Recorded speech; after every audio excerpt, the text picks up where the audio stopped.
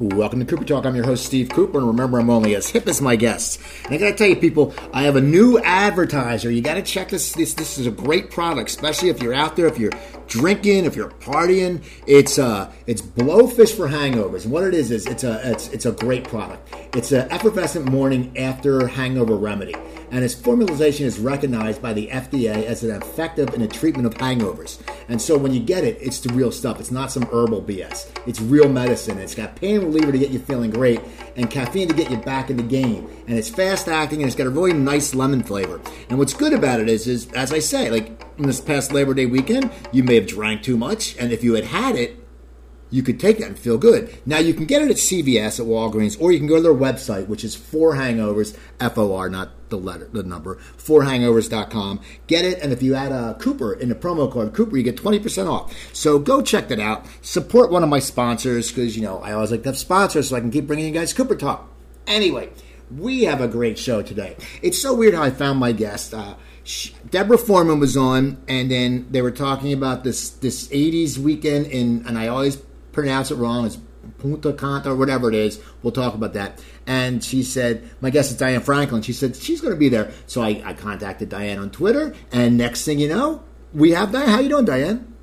I am wonderful. Thank you so much for having me on this show, Steve. Oh, it's funny because, we'll talk about your career, but I always say the one movie, Better Off Dead. Well, we're going to get all to that. I mean, basically, if I say if you're over 40 and you haven't seen that, I don't want to hang out with you. I was that one, and I said to someone, "Did you?" They go, "I never saw that." I go, "You never?" I said, "How can you?" But of course, you must watch Better Off Dead, because if you don't, you are not hip. You have to be.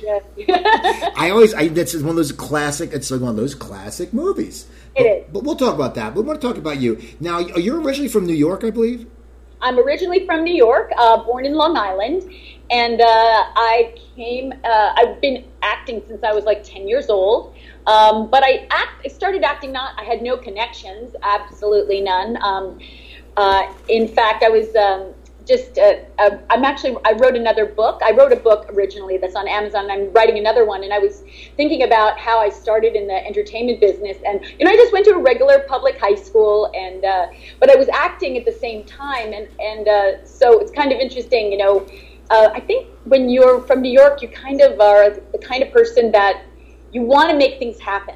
You just see the world and you go, I got to make things happen. So I think that was just kind of I wasn't in the city, but I was in Long Island, and so I sort of saw the world in a way that, just go after it if it's there. So I think that being a back east person gave me that drive.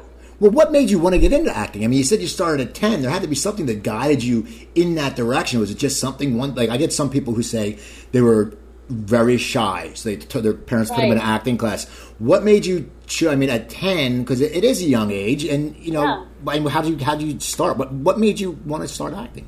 Well, here's the interesting part. I have a book, and it's called Diane Franklin: The Excellent Adventures of the Last American French Exchange Babe of the 80s.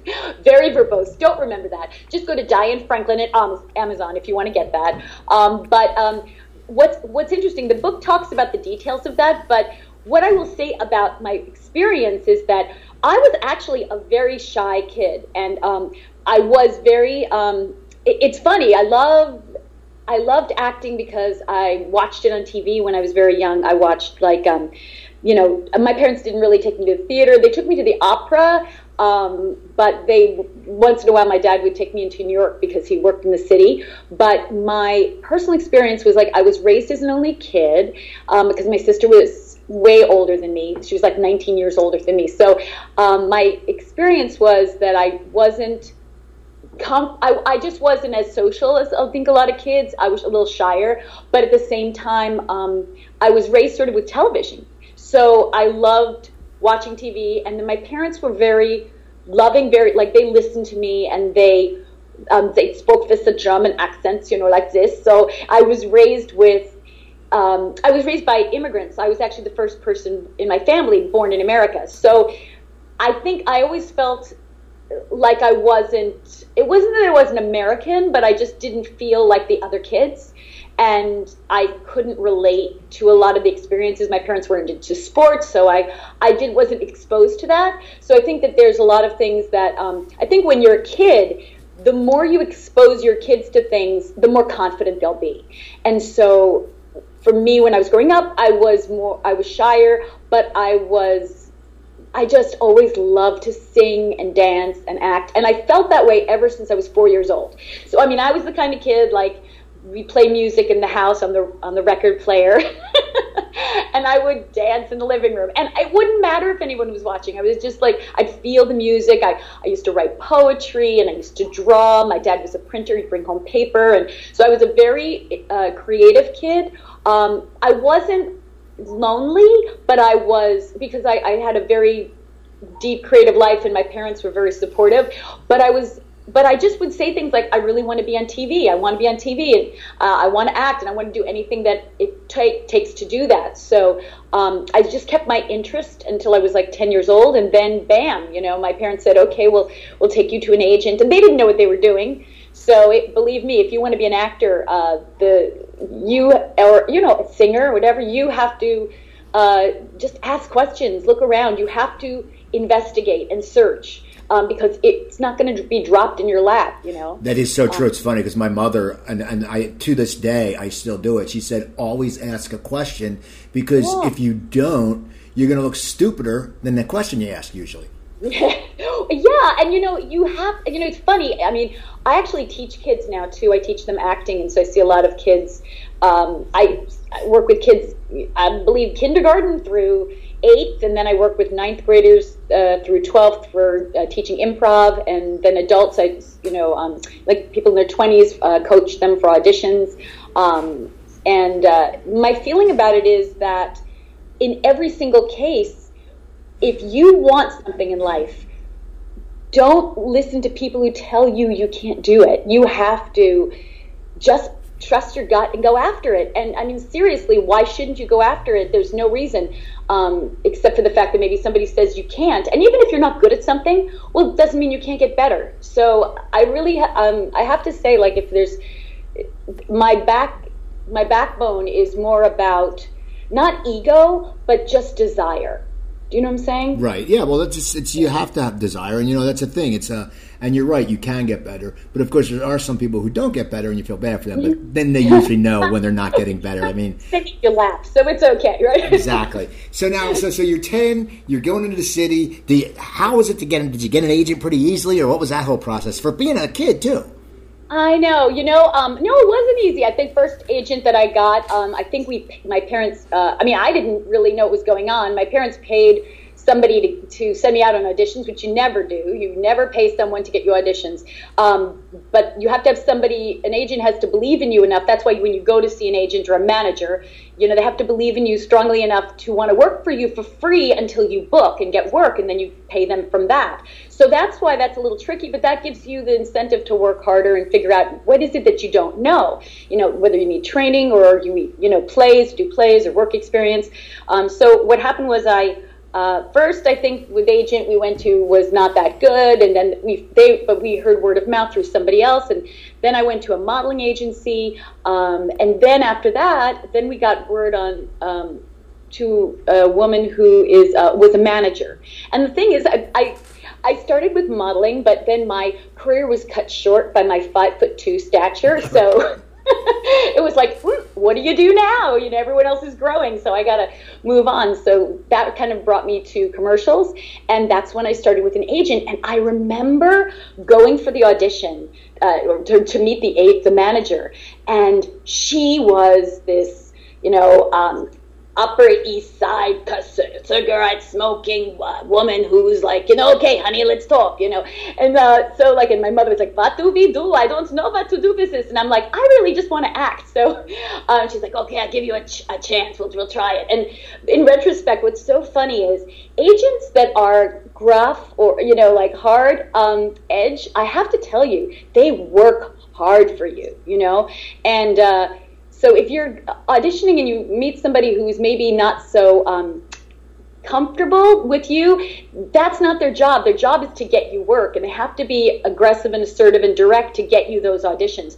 And so my manager, her name was Barbara Jarrett, she was just an amazing manager. I mean, she just got me in on all these auditions, and I did not have the credits and the experience that, one would expect to be able to get out there, but she was a really aggressive, assertive person, and she was very direct, and it was great, and I went on a lot of auditions.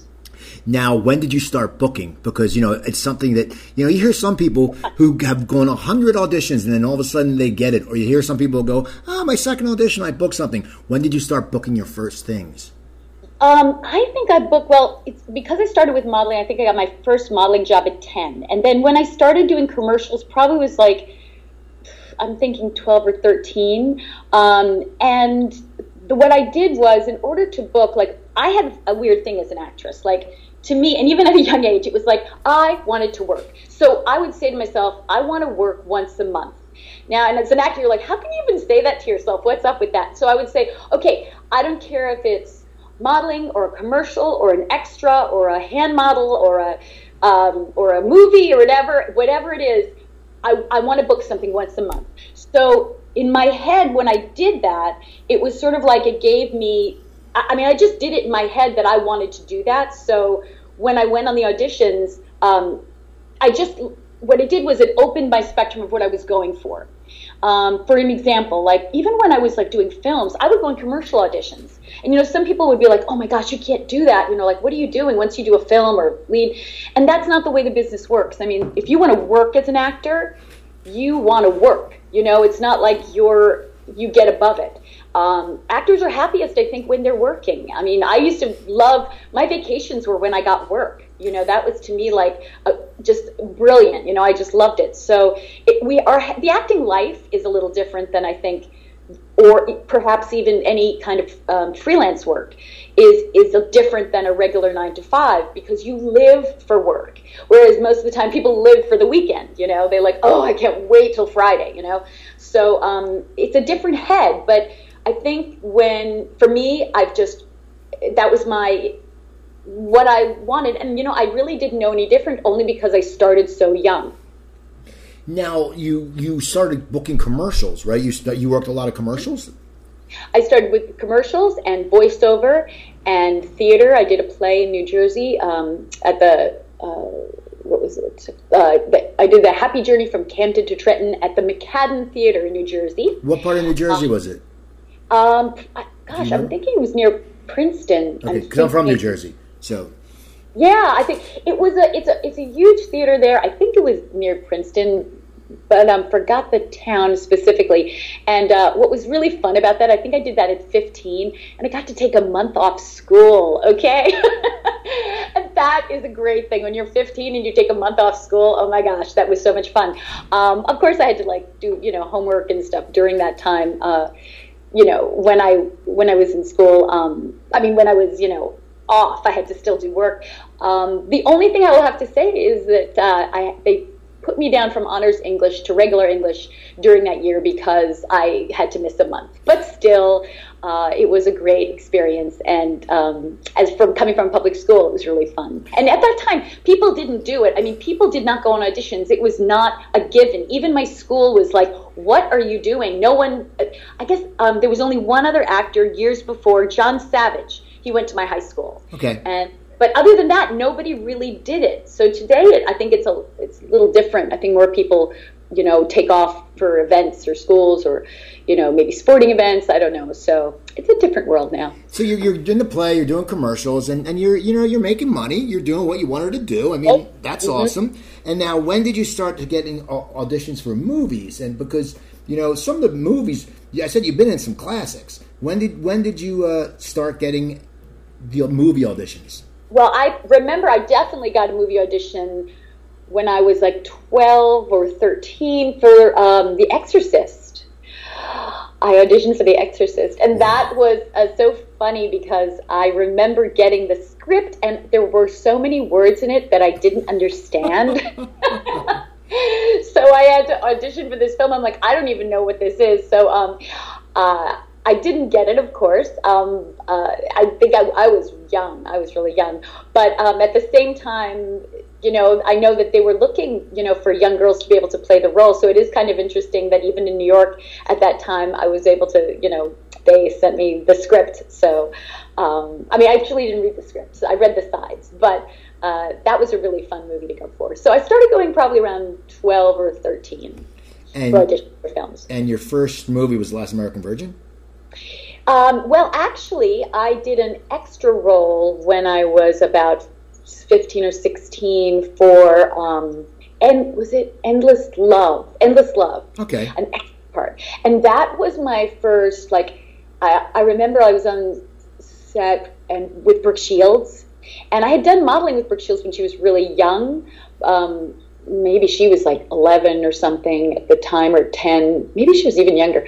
But I did modeling with her then. But then when she did that film, that was an amazing experience. And I think that really kind of, actually that was a time where I actually thought, well, should I continue acting or not? Because she was so lovely and so nice. And I always had a thing when I was younger where, why can't people in the business, so here they're unhappy and miserable, and, there's all this kind of negative connotation to young actresses in a certain way at the time. And she was the most lovely, well-balanced, sweet person. And I thought, why do I even need to be an actress? She's doing everything. She's the lead. She's lovely. She's a good actress. I just was really impressed. And then at that point, I realized, there's room for more than one person. I can do this. So I think that was kind of a turning point for me with acting, that I decided I was going to definitely do it as a career. But you never know when job opportunities come up. So that was, I would say, my first. But Last American Virgin, well, I did a soap opera after that I had some more experience doing roles for As the World Turns. But then Last American Virgin was my first role, and it was a lead, which was quite amazing. Yeah, now how did that come about? Because it's your first, it's a movie. It's not like, and it's a Hollywood movie, and you're an unknown, and you got the lead. How was that audition process? Did you have to go back and back and back, and how did they pick you when you weren't a name? Exactly.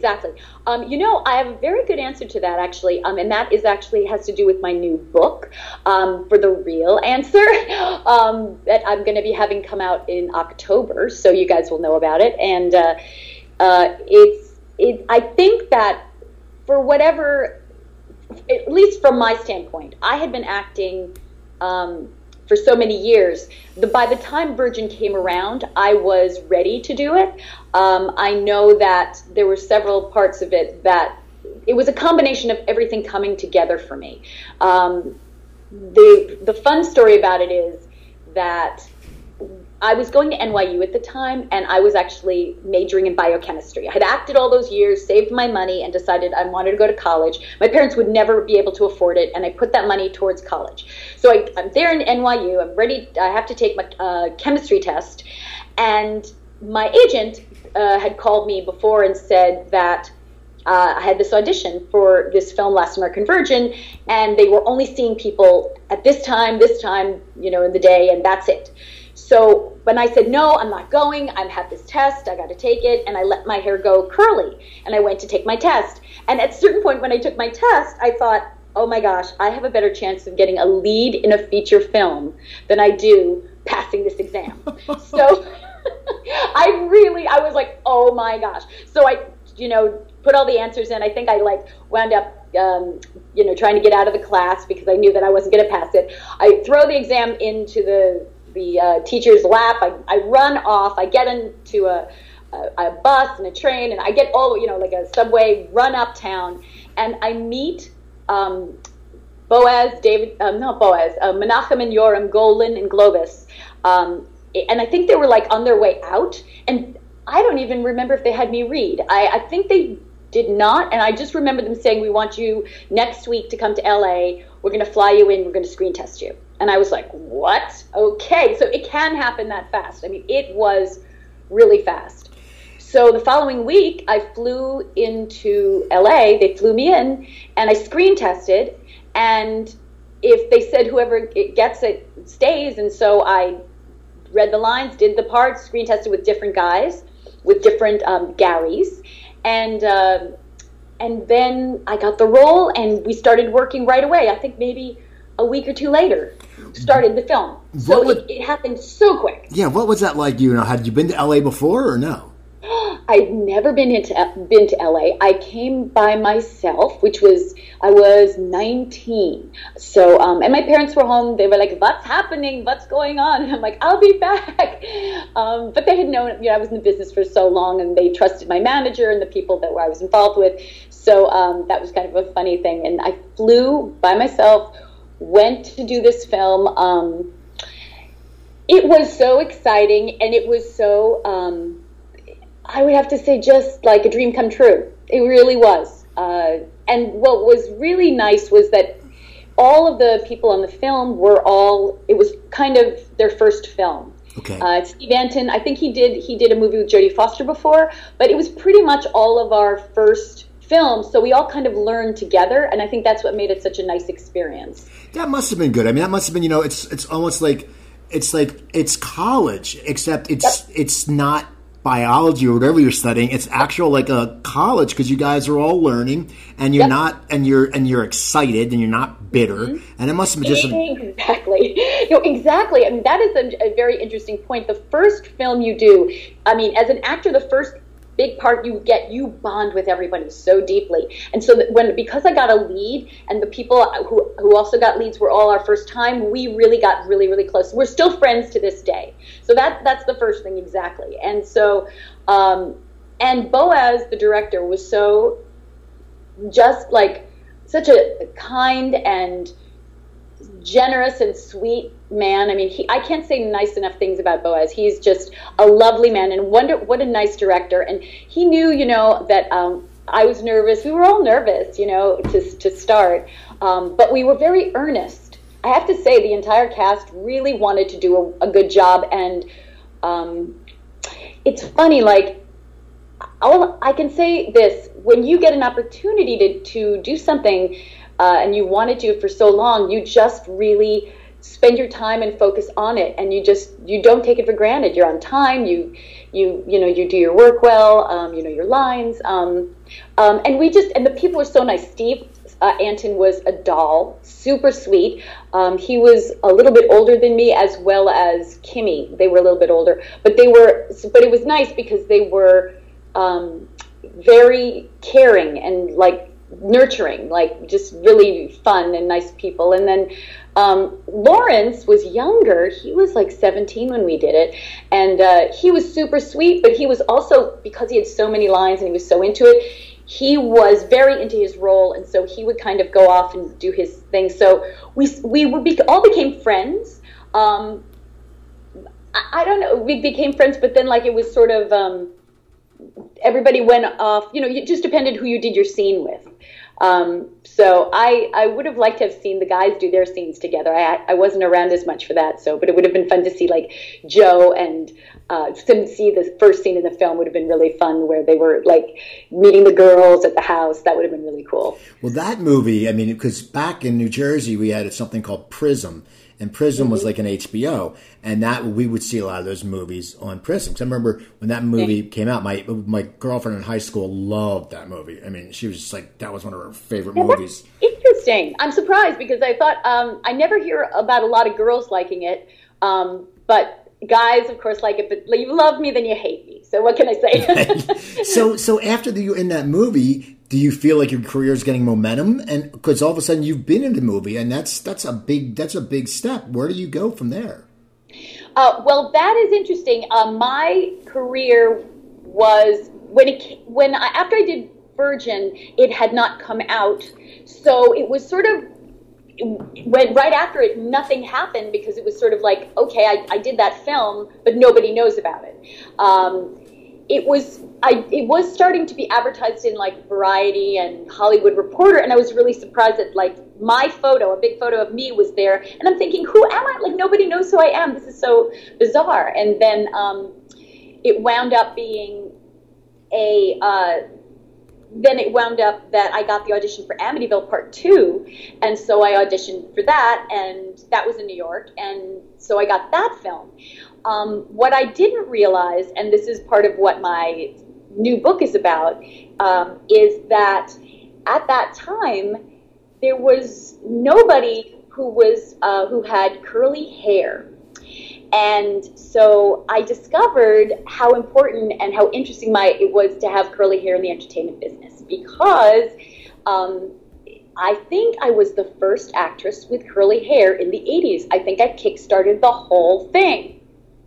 Interesting. So isn't that bizarre? So my second book, which is coming out in October, focuses on that. It has tons of pictures and is actually called The Excellent Curls of the Last American French Exchange Babe of the 80s. So I will be coming out with that in October, but it brings up the point, why me? Why did I get all this opportunity? And I think part of it came from Last American Virgin. Good call. Now, didn't you audition for Amadeus? Yes, I also did audition for Amadeus. I was on my way back from, I was on my way to do a film called Summer Girl, a CBS movie of the week, and I sat next to a gentleman, and his name was, he played the part of Salieri, and it was F. Murray Abraham.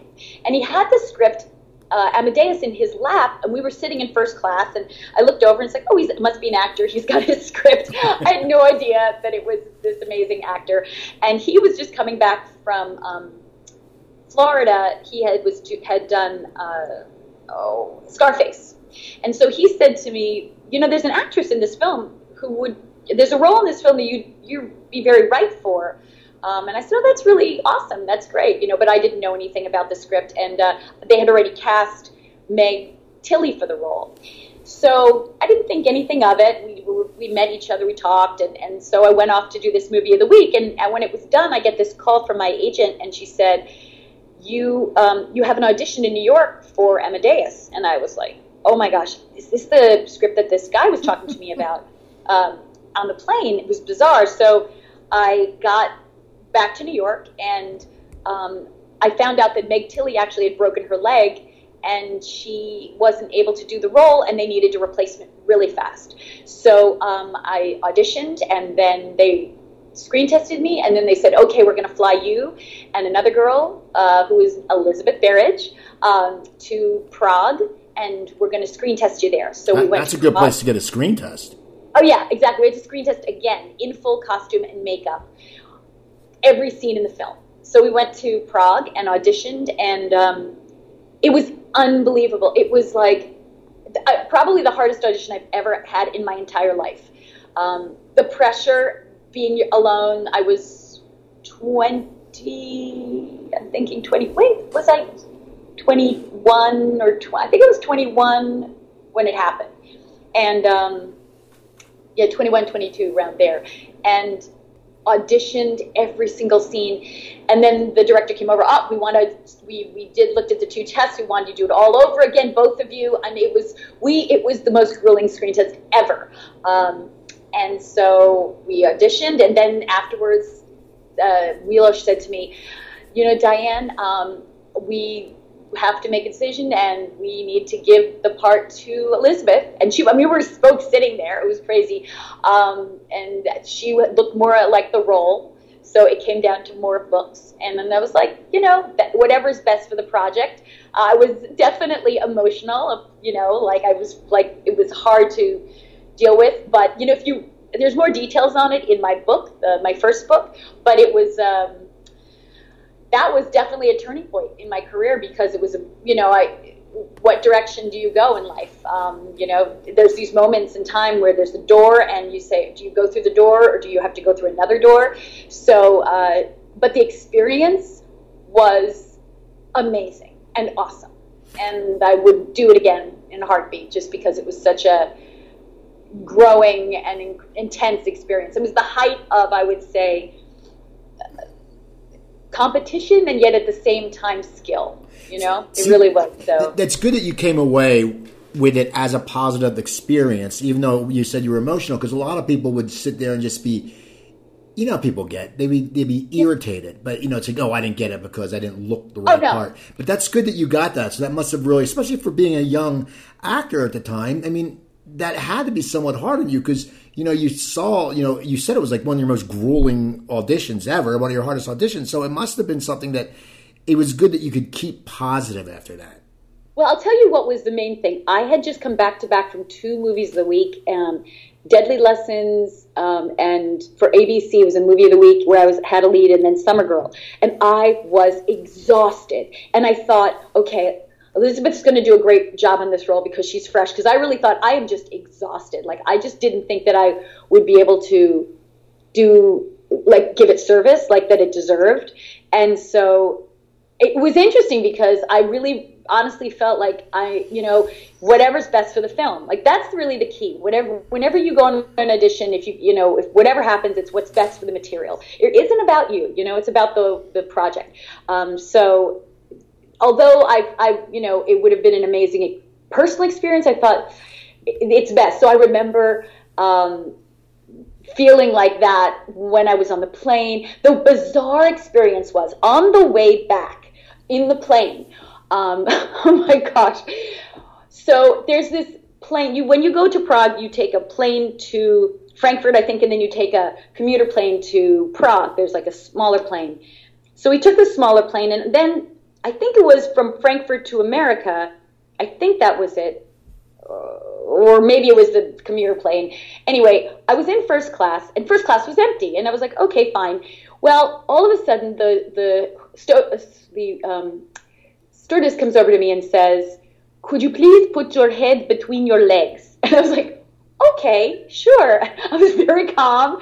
And I thought, I wonder if this is the end. I wonder if this is the end of my life. Is this happening? I was very calm. It was very quiet. And the plane was going crazy. And it was like nuts. And there were other actors who were on the shoot from the film, but they decided to go business class or regular class. So it was really bumpy, and then we finally land the plane, and I was very calm, and I was really at peace. I thought, you know what, I've done everything I wanted to in my life. I had a great audition. It was like, really seriously, I was like so chill.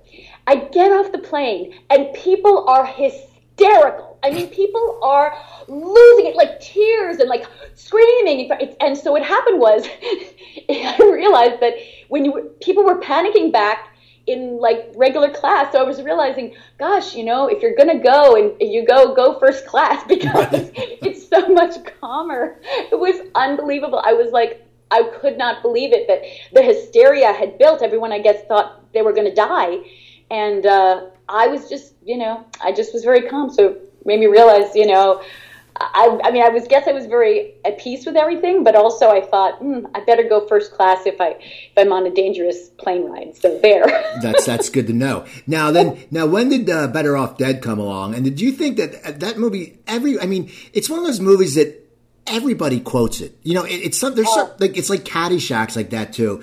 And I mean, if you talk to anybody about it, it's always, I want my $2 and just all the different French fries, all that stuff. I mean, when you read it, did you get it on the first audition, and did you have to go back a few times? And did you think, because it's quirky. I mean, it's a very quirky movie. Did you think it would just have this lasting power? I mean, as I said, if I'm at a bar and if they flip around, and as I said earlier, if I was at a bar and you're flipping the TV and it comes on and someone's my age or 10 years younger and they don't know the movie, as I said, I'm like, what's wrong with you? Like, everybody knows it and everybody likes it because it's just fun. I just love Better Off Dead. I feel so lucky that I was able to get the role of Monique. It was very, very fun because I originally went up for Beth, and then I found out, then Savage was like, I don't know, when I saw that part of Monique, I thought, I'm just going to try to, I'm going to just let them know I can do this. And so I took like this at the audition. I was like, I in French, I took like this, and they started laughing, so I just took a chance. Because when I read the script, I thought I have just got to play this role. I mean, I just felt it. I also just finished another film where I had played someone who was French, so I was very confident when I did it. And a little note to actors is that when you look a certain way or you have a certain kind of, if you feel comfortable with a certain accent or role that you'd like to play, research it so that when that role comes up, you are prepared and you are confident for it. So here's the deal with Better Off Dead. It is such a hilarious movie, and I hope that movie lasts forever because it is just so funny. And I've met the nicest people. I will say this, if you like Better Off Dead, you're a nice person. I mean, seriously, the people who love that film are such kind, nice people. I know a girl who I think she went on, is it Tinder? So she put she put I want my $2, and if a guy doesn't know that, then she won't date him. Well, as I said, that's the thing though. It's one of those movies because it was quirky and it didn't have a huge box office, but it was like everybody you knew watched it. Yeah, it didn't have a huge box office at the time because the movies that it competed with were more highbrow films. I mean, if you were Siskel and Ebert at the time, they were the big reviewers, and you said that, Better Off Dead was great, the problem with it is, if you have your $5 and you wanted to spend it on the movies, they'd be more likely to, recommend Officer and a Gentleman, Right. So it wasn't that Better Off Dead wasn't good. I'm sure they enjoyed it, but the problem was that they couldn't technically advise people to see it because when another film was out at the time, they had to recommend that over it. So when it really hit was college. When people got their own VCRs, when we were able to watch videos at home or at colleges, oh my gosh, it went crazy. And, students were like, I am done with all my homework. I want to relax. I want to laugh. I want to have fun. So to me, I think that's where it really exploded as, something that a lot of people were able to see. Now, did people start recognizing you? And did some that weren't familiar with your work before, did they think you were actually French? Oh, that's so fun. A fun question. I don't know. I don't know if I was really recognized as much. And maybe it's because I really tried to stay, people didn't really know about me. I wasn't people knew who I was, but they didn't know about me. As an example, today, you're an actor and we know everything about a person personally.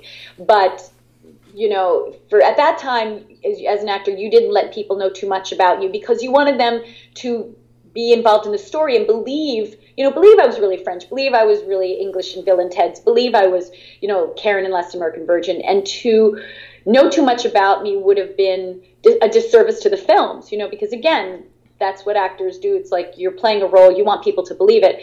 But as years went on, I started realizing some people I think were recognizing me, but they weren't coming up to me and saying anything. So it wasn't until the past few years where people came up to me and said, oh my gosh, I had no idea that you were, just actually 2 days ago, somebody actually said to me, I had no idea that Monique Genet was the same person as Karen in Last American Virgin. And to me, that's the best compliment because my roles are so different, and that's what feeds me. I love playing roles and characters that are so different that you wouldn't know it's the same person. See that's a great testimony. They didn't know it's the same person. It shows the good performance you gave. Now, what was it work like with Savage Steve? Because his movies were just different. If you haven't seen the movie, people, you better go rent it. No, let's just put it this way. If one of my listeners, just real quick, if one of my listeners hasn't seen this show, I'm going to be pissed off. You have to do it tonight. Do it. I'm serious. Once you see Better Off Dead, you will understand what everyone is talking about. And the thing about it is it's not that long a film. It keeps pace. It's paced pretty fast because I think today with entertainment, it's very hard to watch things sometimes that take a long time. And Better Off Dead, I think, is just a classic. You can pass this down through the generations because it's just what's really funny is you can watch it again and again. You can watch what's in the background. Savage Steve Holland started as an animator, and so he understood picture. He understood every part of the photograph has meaning. So you'll see in the movie things going on in the background that you may have not noticed the first time you were watching it. So I highly recommend it. And then my listeners can listen to this, watch that, and then go back and listen to the Amanda Weiss interview because she was in it. Oh, I love her. And you interviewed Amanda as well? Yeah, she was on it. So it's a matter of, so people, then you sit there, you go, wow, this is just, Cusack was in it. So, so people, you'll enjoy it. So now did you, now do people still come up to you and say, I want my $2. any of that, because it's, as he said, you're right. It's stayed. And now it's so easy to watch stuff these days that, do people still recognize you from that, even though it was many years ago? Oh, yes. Well, here's some fun things going on. So first of all, I do conventions. And so when I go to these conventions, I have one coming up October, I think it's 8th and 9th in Louisiana Comic-Con. And I will be actually there with Kim LaBelle, who is now, I think she changed her name to Kimberly Cates, but she played the other princess in Bill and Ted's Excellent Adventures. And we will both be there. And at these conventions, I bring the coat that I wore from Better Off Dead, that big oversized coat. And what I do at these conventions is I let people wear the coat for photos with me so that they can feel like they're actually wearing a real piece of film memorabilia from the film. And then I have pictures that they can buy if they like as well. But it's just a fun experience. So first of all, yes, I bring back the memory of Better Off Dead and the coat and the fun 80s memories at these conventions. And if you're interested in finding out about more conventions, then go to, I think my Facebook is packed. It's full, unfortunately. I tried to open another Twitter, but they closed me down. So I guess just go to Twitter, Diane Franklin 80 on Twitter, and then just friend me or like whatever, Twitter me, and so that I'll let you know what's going on, what's happening. So that's going on. And then I also will be going with Deborah Foreman to that, as you said, the 80s weekend in the Dominican Republic in November 2017, which is a whole weekend of 80s music and actors. I think Andrew McCarthy is going to be there now. Yep. Crazy. It's like amazing. We're going to go there for a week, and I am finally going to meet Deborah Foreman, who I've not met. We've just been Facebook friends. So I can only tell you that we've been really supportive of each other. I'm a big fan of her work. From Valley Girl and My Chauffeur, and then if we could just get Amanda there, that would be really fun, right? Oh yeah, well it's funny because that's why I contacted you, because Deborah said, "Oh, you should have Diane on." So then because I had Deborah on, I think last week or 2 weeks, I don't even know. My shows run together, but you have good taste in women. You have good taste. As I always tell people, I get guests pitched to me a lot, and I tell people unfortunately I book, and this is not I guess it's a little selfish. I book guests that interest me. I book guests that I grew up with and I watched and I remember, because I'm an 80s junkie, man. I love all that stuff. And that's the thing. And because then they're usually my age. I can talk to them, and that's what's important. Because, as I said, Better Off Dead. Another example. Now, I got to ask you a question about Better Off Dead. Yes. Was his house... Was his house in Glendale? Did they shoot in Glendale? Yeah, I think it was. In fact, I was thinking, how fun would it be maybe one day, to do to go there. Although it probably wouldn't be fun for the people who own the house, but for me to go there and then take pictures in front of the house with people might be something I do in the future. That would be kind of fun. It is. It's very local, and I think, I did live in LA when I did Better Off Dead. Yeah. So I didn't live here when I was doing Virgin, and Amityville we did in Toms River, New Jersey. Toms River, we did the outside scenes for you, New Jersey guys. I know, that's Central Jersey. It's an hour from me. Isn't that's so funny, right? How close everything is. And then the interiors we did in Mexico. It's pretty Better Off Dead. What a great film. And you asked about Savage.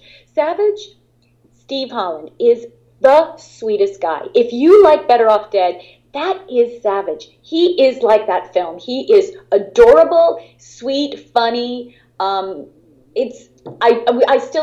see him today. I see E.G., I see Amanda, I see Curtis.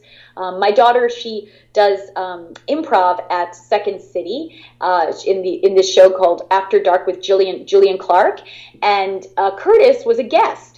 So I showed up one day as like when they did the show in the audience, and he was like talking and everything, and then I kind of waved to him from the audience, and he went, "Oh my gosh!" It was so it was very funny. Like, and then like he was on stage, my daughter was in the scene, so it was kind of like, look at that, like it all comes 360. We all see each other again.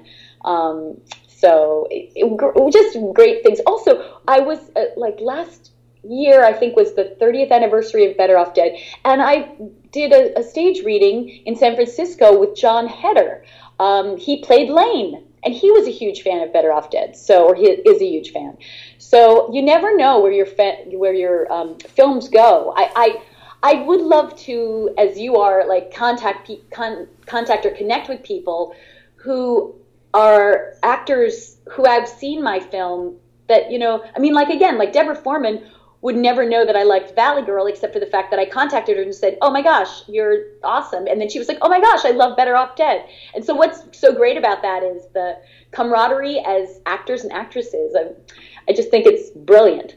Well, it is, and it's so funny, and it's a big circle. I mean, I get that through the show. Like, I mean, I know, I get a lot of the male character actors. I know, which guys. You can tell when someone says they're having an audition or whatever, which guys were also auditioning for that or were up for the role, because you get to know, and these guys have become friends because they've been here forever and they've been working forever. And as they tell me, when they started out, it was 1,000, then 500. He goes, now there's like 50 of us left. And we sit there and we know whoever gets the role is going to nail it because we're all talented and good.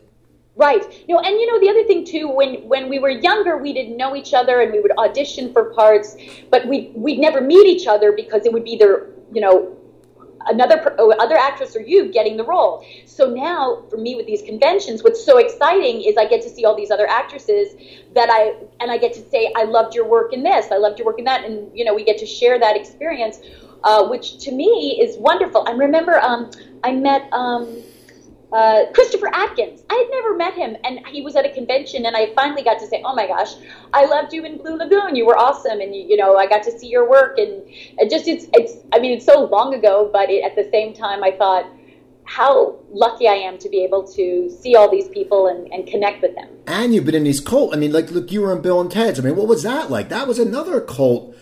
Oh, big following. I mean, you must have fans because that's another movie that holds up and people still watch. Oh, totally. I love Bill and Ted's, and I loved playing the English princess. I really am excited because I guess Keanu and Alex are thinking of doing a Bill and Ted's 3, which, if I'm in it or not, is going to be hilarious because the idea of old school Bill and Ted and perhaps little Bill and Ted's is just the cutest. So, they know that Kimberly and I are interested, but wouldn't that be great? Wouldn't that be awesome? I mean, so funny. And I'm just hoping that it'll happen. But, obviously Bill and Ted, I was in the first one, and I just loved, the film. I loved being, working with those guys. We were shooting in Rome at a castle. I mean, it was stunning. Or it was like shooting in a museum. That's how wonderful it was. And we hung out, like in between sets, and like in between shots, and just got to know each other. And we even went sightseeing together. It was really, really fun. And those guys are just lovely. And I was so happy that I got to work with Keanu in a comedy because I guess I got to see like this light, fun, cute guy that. Afterwards, his work was more serious, so I feel like I was the luckiest princess of all, right? Now, you said when did you write your first book, and what made you decide to write it? Good. Okay, I wrote it in 2012, and what made me decide to write it was my daughter and son, and actually this is how it went. What happened was I realized I had a lot of acting experience and acting information, and I didn't really know if anyone was that interested, but I knew that my kids would always see me as mom, as they should, right? I mean, so I was keeping all this stuff, but I thought, originally to give to them, and then I thought, wait a minute, they don't care. They want me as mom, pictures of us and hanging out, and so I thought maybe people are interested in my work especially because I started so young, and and I knew like people by that time it was like, okay, let's see. So what I did was I made my own book. I actually like handmade a book, and I went to a convention and I sold it at the convention, signed it for people, and I thought, and they were limited, like maybe 100 of these books. And I thought, okay, let me just see if people would even be interested. And people loved it. They bought them. They like loved it. So then I thought, okay, well then it's worth it for me to attempt to publish. So I decided to publish my own book, the first one in 2012, because and I wanted to do it on my own. At first I thought, well, maybe I'll get a publisher to do it, but then I realized, if I go to a publisher, they're going to have their own skew on it. Like, like Molly Ringwald did a book, and they wanted her to do makeup tips, and it was like, really, like, everyone wants to know about Molly Ringwald. They want to know about her and her career. They want to go down nostalgia lane. They want to visit her that way. So I thought, if I publish my own book, then I could write it with everything I want to write, with my cadence in the writing, with pictures that I think would be great, and so it's very personal and very. It took about a year to write. It was just very, very to my heart, dear to my heart. It's not like something you can find anywhere. So I published it, and people loved it, and it's on Amazon. And people can still get it, and if they buy it, they can send it to me and I can sign it, or they can also come to conventions and bring the book and I will sign it. So that's really fun. And then I decided to write the second book because I wasn't actually going to write a second book at all. But I had a bunch of pictures, and then I thought, oh, well, maybe I'll just because the first book I have is pictures, but I wanted to do something with a lot of pictures, like a pictorial autobiography. Because, again, like I've done so much work, and I saved so much stuff. And so when I started going through the pictures, that's when I realized, wait a minute. These memories started coming back to me about being an actress and having curly hair. And all of a sudden I realized, hey, there's something going on here. I definitely had made an impact on the business in a big way. And so I started looking at like all my information and background information. And so I put together this book, and it's actually being edited right now. But because I'm self-publishing, I'm going to be able to get it out pretty soon. So I'm hoping to get it out in October. I've been saying this for a long time, hoping, but it looks pretty good. And the guy who's editing my book, he's a huge 80s fan, and he loves it. He loves it. So he's like, oh my gosh, this is so cool, which made me really excited because obviously he's the first person to see it other than myself. So, and this book will have Brett Ratner has done my foreword, which is very interesting, very cool. And he's a huge fan of Last American Virgin, and what he wrote is so appropriate to what my book is about that I was just so grateful for having him taking the time to write it. It's so thoughtful and so heartfelt. I'm just the luckiest person in the world to have him do it. So that's coming out. But Steve, guess what else is going to happen? What? Are you ready for this? I'm ready. Okay. I know I'm talking so much, but I have so much to say, and this is just super cool. So I started doing this, and then all of a sudden, like, I had a fan, you asked me if I remembered, from Better Off Dead, who contacted me in the spring, and they had a film that they wanted me to be in, and they offered me a role for a movie called Waking Nightmare.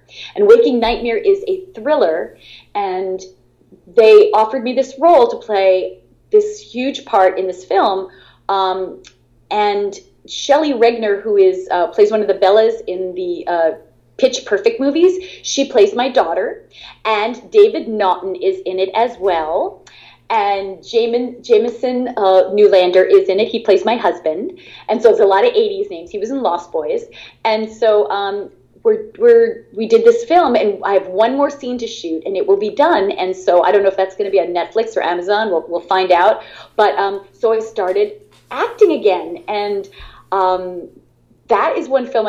So Waking Nightmares. So you want to keep your ear open for that. And then I just finished another film. Another actor, another filmmaker, contacted me regarding being in a psychological thriller called The Final Interview, and that is completed and is being edited right now, and that may go to Sundance. They're going to see if they can get it in to a film festival there. And both of these roles, you have never seen me act like this. Like, that's what's so exciting. We were talking about like Better Off Dead and Last American Virgin, even Terror Vision, so many different kinds of roles. These roles, you have never seen me act like this. They are so cool, and I am so excited. See, and it's going to be great. That's awesome. Yeah, it's amazing. It's a whole crazy. So I love being known as a 80s actress, but just letting you know. Now, are you there? Yeah, I'm here. But it's whistling. I don't know what that is. Yeah. Hold on. Somebody was trying to call me. I don't know who it is. But anyway, just so excited that I mean, not only to act again, and I love being known as an 80s actress. I think that is, to me, like, it's a gift. It's fabulous. But I think what's really fun is to also see that, like, 80s actresses, we've got it going on. I mean, Amanda Wyss is working. She's doing films. And now, Winona Ryder's working, and she's doing her television show. And so I think it's just exciting to see a lot of 80s actresses working again. It's just, it's a gift. It's awesome. And it's great. Nice to continue careers, and it's great for us, as people, as I said, because we all are around the same age, so we've grown up.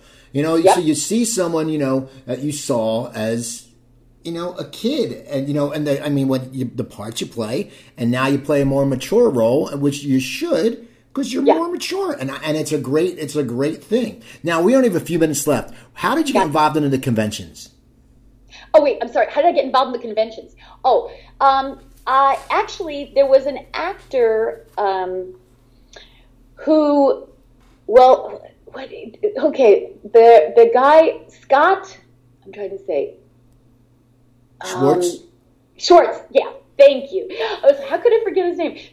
Scotty Schwartz got me into it, because Scotty was, I found out, like, I met his dad, actually, and then his dad turned me on to him, and he did these conventions, and he said, why don't you try one of these? They're kind of fun. And I was like, okay. It was a local one at first. It was in Burbank, and it was the Hollywood show, I think. And after I did it, I was like, oh my gosh, this is really fun.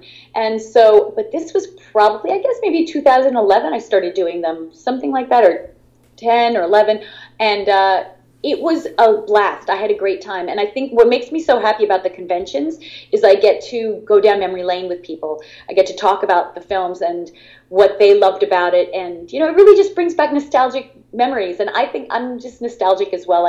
I love, I'm very much in the present. I love things happening today. I'm excited.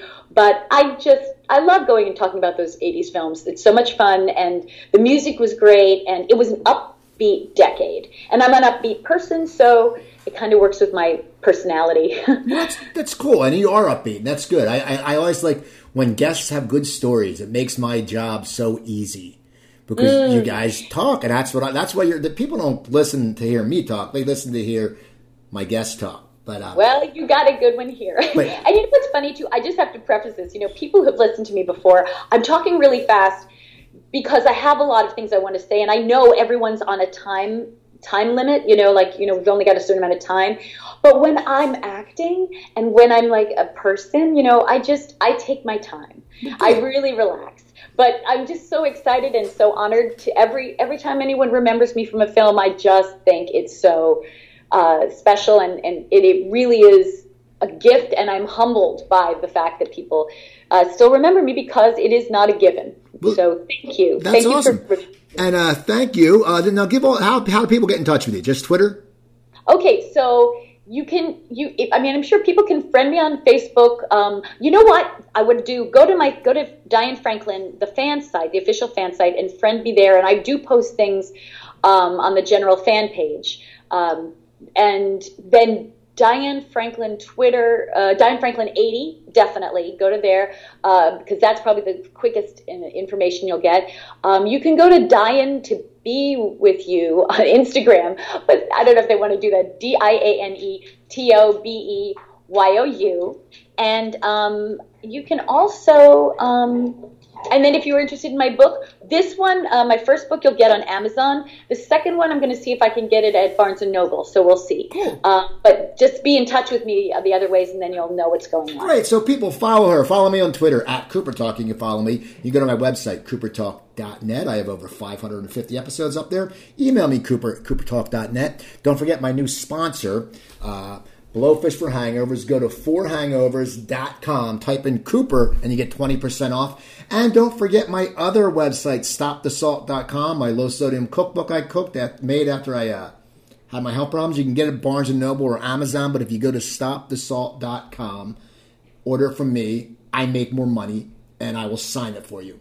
And also Instagram and Words with Friends, I will play you. It's Cooper Talk 1. So do all that stuff. And do me a favor, if you haven't seen it, what is your problem? Get off your ass and get better off dead. So you have to go get it. Anyway, I'm Steve Cooper. I'm only as hip as my guest. Don't forget, drink your water, eat your vegetables, take your vitamins, and I will talk to you guys next week. Have a great weekend, and remember, better off dead. Au revoir.